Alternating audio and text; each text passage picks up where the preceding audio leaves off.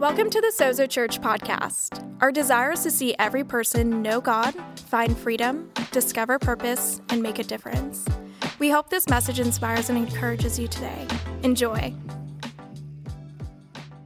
Hey, if you have your Bibles, go with me over to 1 Kings, a couple passages of Scripture, but go with me over to 1 Kings chapter 17, and then 2 Corinthians chapter 9. We're in a collection of sermons and messages called The Blessed Life. How many of you guys have enjoyed this collection so far? It's been really good. I know I've been enjoying reading and studying and reading different books and commentaries and things like that on the things that we've been talking about, and it's really been an encouragement to me. But maybe you're new to the church, or maybe you haven't been here in a little while. We really got a lot of the content and details of these talks out of this book called The Blessed Life. This was a pastor that pastors the church that our church was planted out of, that we were started out of, and it's a phenomenal resource. If you get a chance, go on Amazon, pick it up. It's a great book. It has a lot of great teaching on what it means to be a good steward and to be generous and to live a blessed life, because being blessed is not about what you possess. It's more about what you release. It's more about you being generous towards other people. The scriptures tell us, I think it's in Proverbs, it says that the world of the generous gets larger and larger, but the world of the stingy gets smaller and smaller. So what is that telling us? That if you want to live a large life, it's not about cars and houses and the things we possess. Living a large life is about being generous to other people, generous in the kingdom of God, serving people, loving people with the blessings that God has put on our life. And so we've been talking about that the last few weeks. But I want to give you this little definition. I've been sharing it every single week. Write it down. This gives you a good context for the word blessed. It's not a southern word. It's not a suburban word. It's not just some churchy Christianese word. It's a biblical word.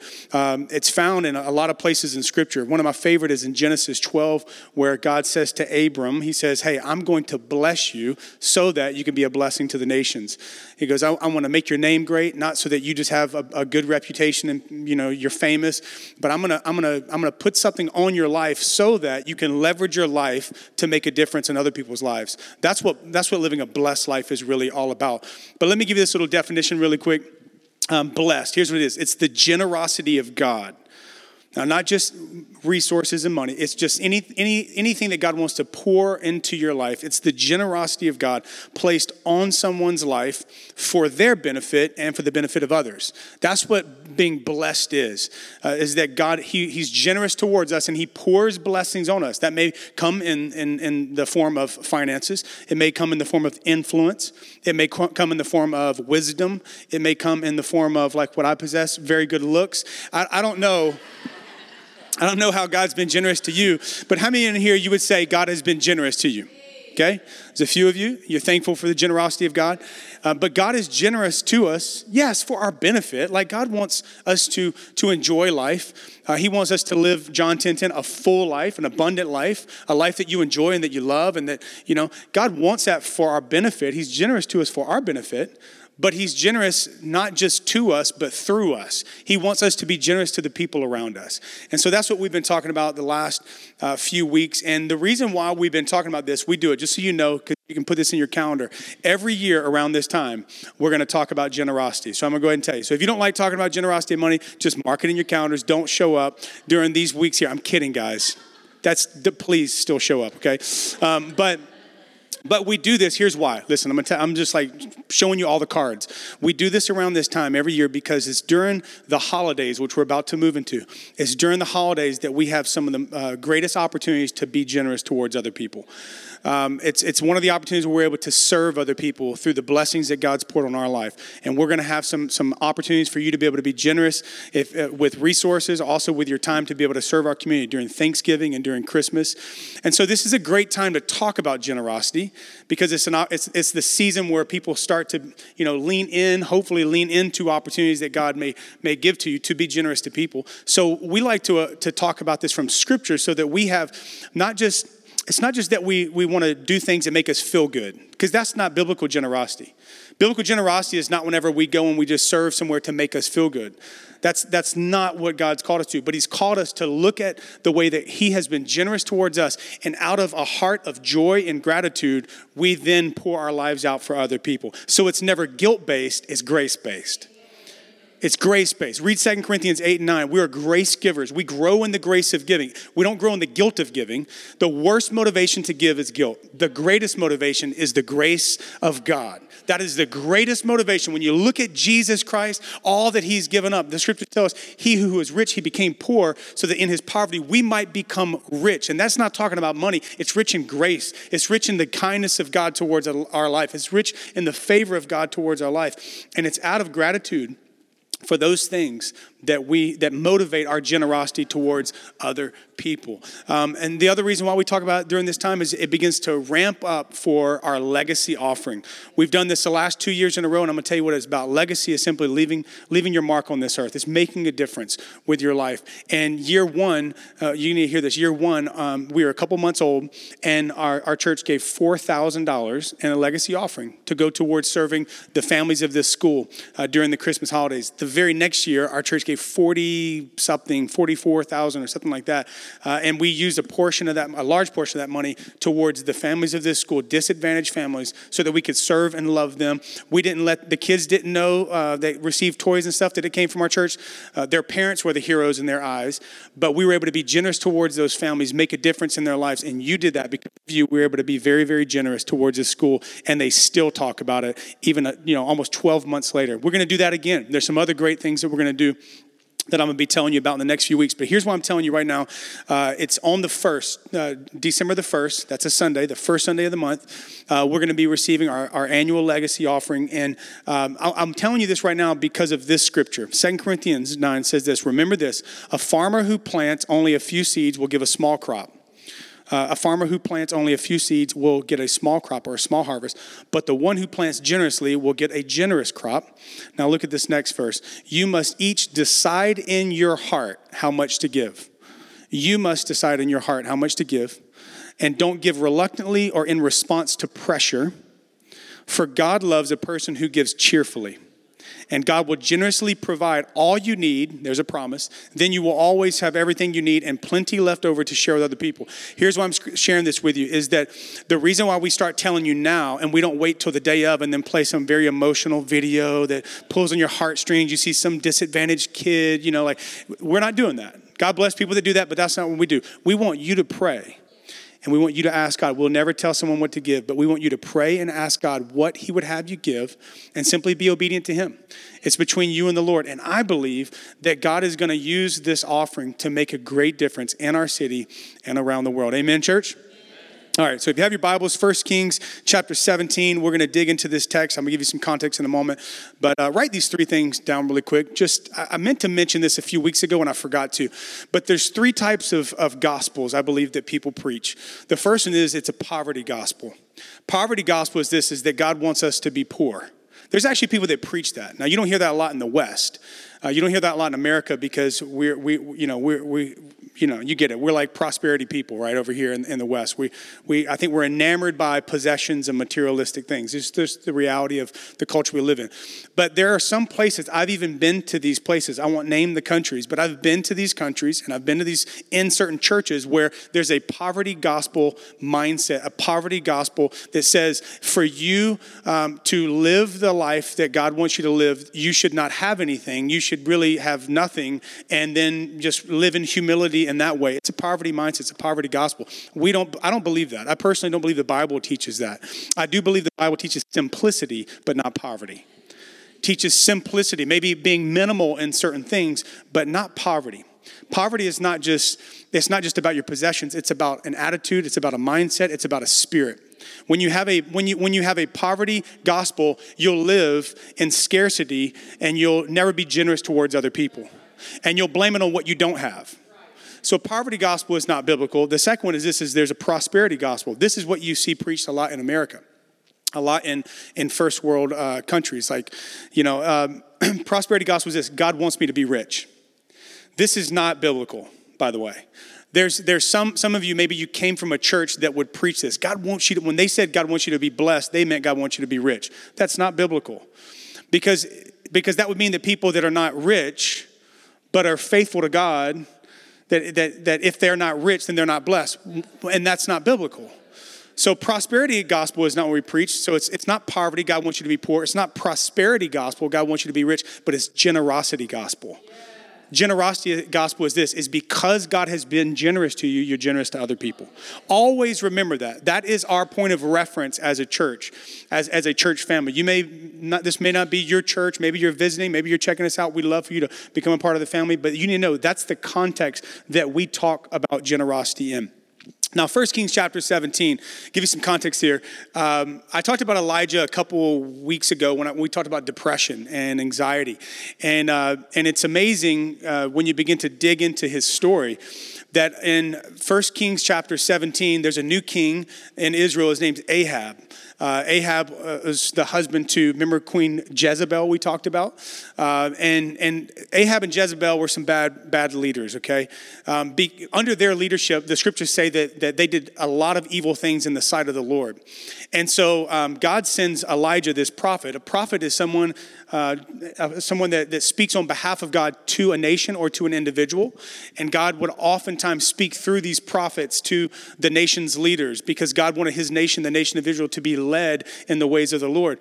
But Ahab and Jezebel were leading the nation away from the Lord. As a matter of fact, they were setting up temples to worship the god or the false god Baal. And by the way, here's an interesting fact. Do you know that Baal, one of the symbols for Baal was wild dogs? And Jezebel, later on when she died, she was thrown off by her own men, thrown out of the palace to her death, and wild dogs ate her flesh. So the God that she desired and that she worshiped actually devoured her. It's unbelievable. And this was a couple that was leading the nation away from God. And so God sends Elijah to go give Ahab a word. And he says, Ahab, here's the word of the Lord for you. It's going to stop raining, and it will never rain again. No rain means no harvest. And it's going to stop raining. Make it rain. You know, it's whatever. Y'all, I had on a pair of Jordans earlier. They made me take them off because whatever. Anyway, make it rain. But anyway, no rain means no harvest. And so God sends Elijah to Ahab and says, Ahab, listen, because you have lived this way and because you're leading people this way, I'm not going to allow it to rain and you will have no harvest. Therefore, you will live in famine until you turn your heart back towards me. And he says, when you turn your heart back towards me, then the word of the Lord will come and will bring the rain again. God's word brings the rain. And the rain brings the harvest. And he says, until you turn your heart back towards me, it's not going to rain. You're not going to see harvest. You're going to live in famine. Now, as you can imagine, this probably stirred up Ahab and Jezebel a bit. And so God sends a word back to Elijah and says, you need to go. You need to live in this other area. And you're going to live by a brook. And at this brook, I'm going to provide for you. I'm going to listen to this. This brook is where you're going to get your water from. And I'm going to send ravens to bring you food so that you can eat. And I think that probably one of the first propositions I'd make to you is this, is that your job, though it may be good, you need to understand your job is not your provision. Man is not your provision. God is your provision. So even when you may lose one job or one season may close, remember that God is your source. God is your provision. For Elijah, Ahab was not his provision. The king, those in leadership, listen, currently people in leadership, I think we should vote, praise God for political leadership, but it does not matter who's in office. They are not our provision. Your boss is not your provision. God is your provision. God is my provision. So God provides for Elijah. But then the scriptures tell us that the brook dried up. And so God sends another word to Elijah. And he says, I want you to get up and I want you to go. And you're going to go to a specific town. And we're going to read it in a second. You're going to go to a specific town. And when you go to this town, there will be a widow there. And again, I'm going to provide for you through this widow. And this is where we'll pick up the story. Then the Lord said to Elijah, go and live in the village of, I can't pronounce that, Zara. We'll just say Zara. Go to Zara. Go to the village of Zara. Some of you like to shop at Zara. It gets all your provision, if you know what I'm talking about. Near the city of Sidon. And look what he says. The Lord says this, I have instructed a widow there to feed you. He said, I have instructed, I've given a word to this woman. This is actually, think about this. This is actually a Gentile town. So she's probably not a follower of God. And yet God speaks to a Gentile, a non-follower of God, to provide for one of his leaders, for one of his followers, for one of his faithful. And he says, I've instructed a widow there to feed you. So he went to Zara. As he arrived at the gates of the village, look at this. He saw a widow gathering sticks. Not even gathering wood, gathering sticks. And he asked her, would you please bring me a little water in a cup? As she was going to get it, he called to her and he said this, would you bring me a bite of gluten-free bread as well? I love how Elijah's always eating bread. This is one of my kind of brothers. I mean, he's just always like, bring me some carbs. So he asked this widow, but she said this, I swear by the Lord your God. See again, she didn't say by my God, by your God. I swear by the Lord your God that I don't have a single piece of bread in the house. She's living in poverty. She says, I don't even have a single piece of bread in my house. And I have only a handful of flour left in the jar and a little cooking oil in the bottom of the jug. I was actually just gathering a few sticks to cook this last meal, and then my son and I will die. She's a poor widow living in poverty and famine and scarcity in a very broken, desperate place. And I would imagine in this moment, this poor woman, I mean, think about this. Think about this precious little widow lady. Her husband has died. Many people in this context would consider you cursed if that happened, would consider you an outcast or reject. And she's just on her knees in this town gathering up sticks so she can go back home with her son. I don't know how old he is.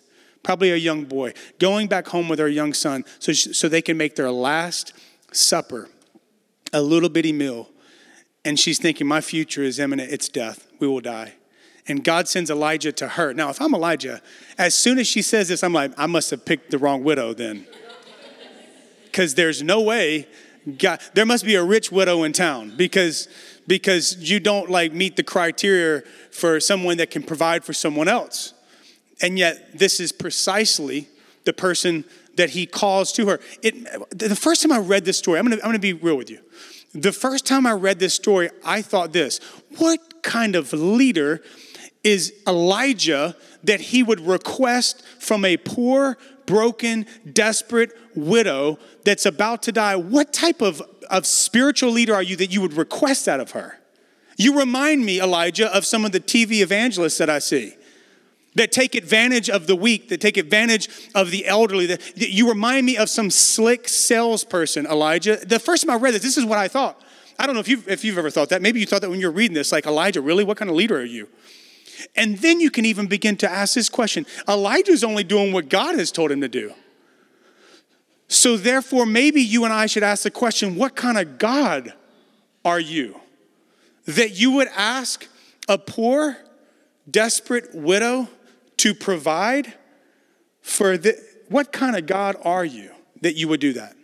That you would request, maybe I should even say command, that you would provide for this guy.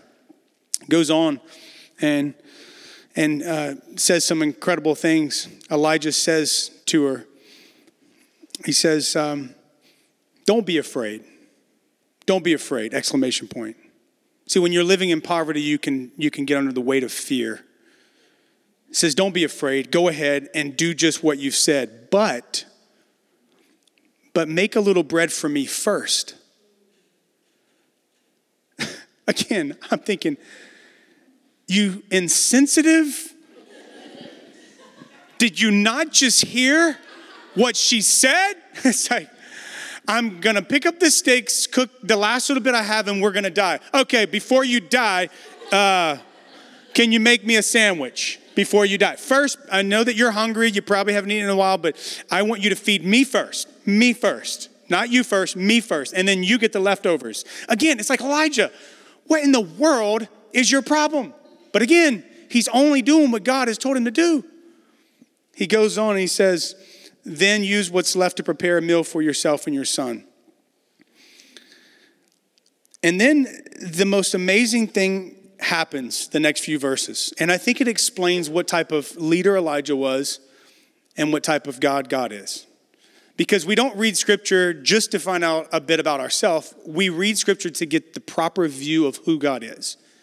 You and I will never live generously unless we first get a proper view of God's heart towards us. Because if you just read this, just quickly read through it, you would think that God is a bad God. Why would he ask me to give? Why would he ask me to give to a church or through a church? Why would he ask me to give away my money when I live in a city that costs so much to live? Like, God, I don't understand. Do you not see that I'm struggling here? It's easy to have the wrong view and concept about who God is. But look what it goes on to say. God speaks to Elijah, says, for this is what the Lord, the God of Israel says. Notice how many times in here, in this whole context about generosity, it's all based on the word of the Lord. It says, for this is what the Lord says. There will always be flour and olive oil left in your containers until the time when the Lord sends rain and the crops grow again. There will always be enough is what he's saying. It says there'll always be enough until the rain comes. So she did as Elijah said. And she and Elijah and her family continued to eat for many days. There was always enough. There was always enough flour and olive oil left in the containers, just as the Lord had promised through Elijah. You see, I'll tell you what kind of God would direct this widow to give like this. A good God. A gracious God. A generous God, a merciful God, a providing God. Listen, God wasn't trying to get provision from her. He was trying to get provision to her. This is the proposition of the text. Is it's not that God sends Elijah, this pastor or prophet, to go and to pillage a widow's pantry. God sends a prophet because she's a Gentile and she has no connection with a gracious God. And so God sends grace through a leader. God sends grace through a prophet. And he shows him and he says, hey, listen, first, if you'll just take what you have and first honor God's word that he's already spoken to you, you're going to unlock something. This is the principle. God could have sent Elijah anywhere for his provision. Could have sent him to a rich guy's house, to a rich lady's house. God just used ravens to bring the brother bread. He could have used anything. God could just be like, Chick-fil-A, right? Closed on Sunday. Sorry. I'm gonna be here all day, guys. God could have sent him anywhere, but God chose this town because he wanted to find this woman. And he wanted to do a miracle in her life. And so God sends Elijah not to get provision from her, but to get it to her. And we know this even more, watch this, because later in the story, the woman's, supposedly Elijah lives there for maybe even 2 years, some scholars say. And he's living on in the upper room, which is essentially like a rooftop space at this widow's house. And her son's growing up. I'm sure that he's eaten meals with them and has built relationship with them. And they now trust him. And now he's no longer a stranger, but he's family. And then her son gets sick. And then her son dies. And then she begins to question things. She's like, wait. I honored God first. I gave to this guy. God provided for me. Things have started to work out. And now my son dies. My son gets sick and my son dies. To a widow, a son was not just her family, it was her future. Because later the son would provide. But the thing that she thought would provide for actually has now died. And so she looks to Elijah and she says, have you come here to point out my sins? Is this what's happened? Is it because of my own brokenness? Is it because of my past? Is it because of things that I've done that now God's mad at me? And again, she's going to see a side of God that she's never, ever even considered before. God takes this guy, Elijah, who came into the home initially asking seemingly for something from her. God uses Elijah again to bring something to her. Elijah goes up to her, and scripture paints the picture that she's holding her son. This widow's holding her dead son in her arms. And he walks up to her, from gathering sticks to gathering sons. He walks up to this broken widow that has nothing. And he says, give me your son. She takes him from her arms and goes up into this upper room and lays the boy down on his bed. And then the scriptures tell us a very odd thing. I don't know why he did this like this, but he stretched out the boy's arms and legs and he laid right on top of the boy He's laid completely this was against custom. This was against law. You don't touch a dead body for a Jewish person, especially a Jewish leader like this. And yet he lays on top of the boy. I think it paints a picture of Christ when he comes to us when we're dead in our sin, and he's acquainted with our suffering, and he's touched by the condition of where we're at in our lost state. And he lays on top of him and he begins to cry out to God for mercy. And the scriptures tell us that the provision of God through life comes back into the boy's body, and he's resurrected. It's the first resurrection recorded in history and in scripture. And he picks up the boy and he carries him back to his mother, and he returns the boy to the mom. Here's just three things I want to tell you really quick, and I'll wrap up. Three principles I would tell you, or three little things I see about her, the way that she gave, is she gave first. She gave first. She gave first. I think the second thing, and I'll break these down, the second one is she gave in faith. And the third one, the first two, she was aware of what she was doing. Because the word was, you give to God first, right? She gave first, so she was aware of what she was doing. She was aware of her sacrifice that she's making. But she gave first. The second she was aware of, she gave in faith. Faith in what? That God would provide for her. But the third one, this is so good. This just makes me want to take off running out the door and run down the street. The third one, she was unaware of what she was giving into, and it was this. She was giving into her future. And she wasn't even aware of it.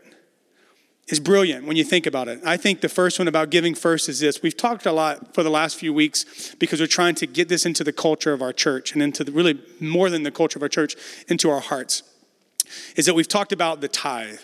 And tithe is simply a biblical word that means tenth. That's it. When you look throughout scripture, it talks about how God would call his people to give a tithe of their increase, of their income, of their crops, or whatever it may be, to come before him and to honor him. And this was one of the scriptures we've used in here. Honor the Lord. So notice it's about honor. It's not about amount. It's about honor. Honor the Lord with your wealth, with the first fruits of all your crops. Then your barns will be overflowing, and your vats will brim with new wine. There's other scriptures, Exodus 23, Exodus 34, Deuteronomy 26, Nehemiah 10. I can go on and on, Malachi. I could go on and on and on in the Old Testament, and then Jesus referred to it in the New Testament.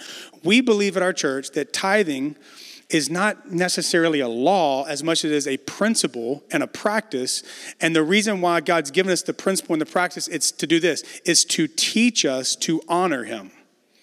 That's what it does. It's no different from when you exercise, you're training your body, right? In the same way, you're exercising, it's a practice so that you can learn this. It's more than a tradition. It's more than some sacrament. It's a practice that you're being disciplined in, and it trains you and it teaches you to honor the Lord. But it is about honor. But I'm telling you, it's honor through obedience to his word. There's some people that do believe that it's not biblical to tithe anymore. I would say if you just if you read the scripture for yourself, study it, and I would ask you to just ask the Lord, what would you have me do? If this is you, then speak to me to do it. That's what I did. So I studied scripture because there's even these two books I have up here. One talks about tithe, one talks about just something a little bit different. And I love both of them, but where I settled on this issue was this, is I wanted to tithe, and I wanted to give a tenth of my income and the first of my income to and through the local church. And here's why, a couple reasons. Number one is this is the place that I get fed. It's not just the place where I feed, it's the place where I get fed. You know what? I leave here every Sunday with a full heart. Not because I came in here and I received the word, but because I came in here and I got to serve you, and I leave full. My life is full. I get fed here. So I want to feed the house that feeds me, right? And so that's one of the things, but I want to share with you a scripture and to support that. Deuteronomy 14, set aside a tithe, which is a tenth of all your fields produce each year. Watch this. This is so interesting. Then go to the one place where the Lord your God has chosen to be worshiped, and there in his presence, this is interesting, eat the tithes of your grain, wine, and olive oil, and the firstborn of your cattle and sheep. Do this so that you may learn to honor the Lord your God always. Again, the tithe is a teacher. It teaches us to honor. But notice this. This is I've never read this before. I read it today, and this morning I was like, I got to share this. That their tithe, they would bring it to the place that God had called them to worship. And when they would come into the presence of God, they would actually consume of that which they brought. So they were being fed on their provision that they brought into the house. So no one was showing up to worship without bringing something to provide, and together they would all eat and receive and rejoice in the presence of God. And I would just encourage you to think like this. This is how I want to think. I think God's called me to this church for the rest of my life. I think he has. I really believe that. I hope he has, because I've given up a lot to be here. And I really have no other option, guys. You're stuck with me. But here's what I know about our city. Jennifer sent me a stat the other day. I think it's about 35% of the people living in SF right now are thinking about moving away because of affordable housing and things like that. That's a reality that in this room, there's some of you that may leave this city, this church, and move somewhere else. God may call you somewhere else. And if he does, here's what I hope. This is just a pastor trying to lead you well, is that whatever church you do land at, if it's this one or another one, make sure that you go there. There may be a season where it's just you're kind of knocking the tires, checking it out to see if it's a legit church. Listen, I get that. But at some point when you plant your life in that church, the place that feeds you, I encourage you to feed it. Let there be reciprocity there. You know, the reason why we're able to do what we do is because there are people that faithfully give every single week or every time they get paid here. And I want to say this to you. Thank you. Thank you. I sat with somebody this week and they shared about their family coming to our church and how much this church means to them. And they weren't a part of a church for a long time. And now they are. You know why they were able to do that? Because people gave so that we could create this. This wasn't free. Someone paid. We are sitting in someone else's sacrifice. I want to encourage you, let's feed that which feeds us. But so that's one thing, is that she gave first, which is the tithe. I believe is the tithe. I do believe it's biblical, but she gave in faith. It was a faith thing. She didn't know if she was even going to have another meal, but because of the word from God, which was that if you'll honor me first, then I'm going to take care of you. That was a faith thing. Listen to me. Tithing and giving and your money, sowing it into church, sowing it into the kingdom of God. Let me tell you what it's about. It's about your faith growing in God. It's about your trust and your reliance and dependence upon God. That's what he wants. God does not need my money. He does not need your money. We're not paying for the heaven's light bills, right? But what God wants is, God wants our hearts. He wants to know that we are relying on him. When I believe that whenever we honor God first with our resources, here's what we're saying. God, you are my source. My job is not my source. You are my source. You are my provision. You are my provider. And I trust that God, that I can do more with 90% and with you having 10 than if I have 100%. God, I believe that you're my provision. I believe that no matter what, God, you are my provider. So she gave in faith, but the last one is she gave into her future. And here's what I would tell you is that I believe that whenever it's interesting that when the scriptures talk about giving, it talks about sowing, which is what? Agrarian term. It's sowing seeds. Do you realize that when we give, we're sowing seeds into the kingdom? And what happens is when we sow seeds into the kingdom, we're sowing into our future, but also into other people's future. She gave into her future. She didn't even know how she would receive a miracle in another form. And I'm telling you this, I don't believe that God is a vending machine. I don't believe that we give to get. That works selfishness and greed deeper into our heart. But we give to give, understanding the principle that God honors our faithfulness, our sacrifice, our generosity, and us sowing into the kingdom. Whatever a man sows, he reaps. God will not be mocked. It's just the way that the kingdom of God works. And so I want to encourage you, don't be a small planter. Be a generous planter. Because you're sowing into your future. In some way, listen, I don't know how you're going to see a harvest in your life, but it may be in a way that you don't even understand. I know that Jennifer and I, we made a decision a long time ago that we would honor God, not just with our tithe, but honor him by living generously towards the kingdom of God, both in our church, wherever church we were planning into, but also in other people's lives. And we said this, God, we know this, that if we will be generous and we'll hold everything with open hands and with a soft heart in your kingdom, that God, we believe that there will come times when we will have a need and you will supernaturally meet our need. And he has done it. He has done it over and over and over again. I want to encourage you with this. We're going to put this up on the slide because this is our heart for you, for every one of you, because we can all do something. So these are 4 ways that you can grow in the area of generosity. I talked about it the other week. I'll talk about it next week. I'll put this up practically every single week. You can grow in your generosity. If you've never given anything before in church, if this is your church, I'm not speaking to guests. If this is your church, if you've never given anything, just give something. Just try. I dare you. I dare you. I dare you to just test God. That's, the only place in Scripture where God says to test him is in the tithe. It's the only place he says you can test me. Don't test him anywhere else. I don't know what's going to happen, y'all. You can test him there. But give something. The second one is this. If you've given something before, just give regularly. Just start giving regularly. If you regularly attend, regularly give. Just start giving regularly. If you give regularly already, give proportionally. Here's what I mean. That's the tithe. That's 10%. Is start tithing of your income to the place that feeds you. Do that. I would encourage you. And here's the last one is this. You really want a double dog dare? Give abundantly. I dare you. Double dog dare. That's old school. That's like 1987. I dated myself. Give abundantly. And here's where you can do that is our legacy offering that's coming up. I want to encourage you to start praying because there's some things I'm excited to share with you about that we're gonna do. We're gonna attempt to do.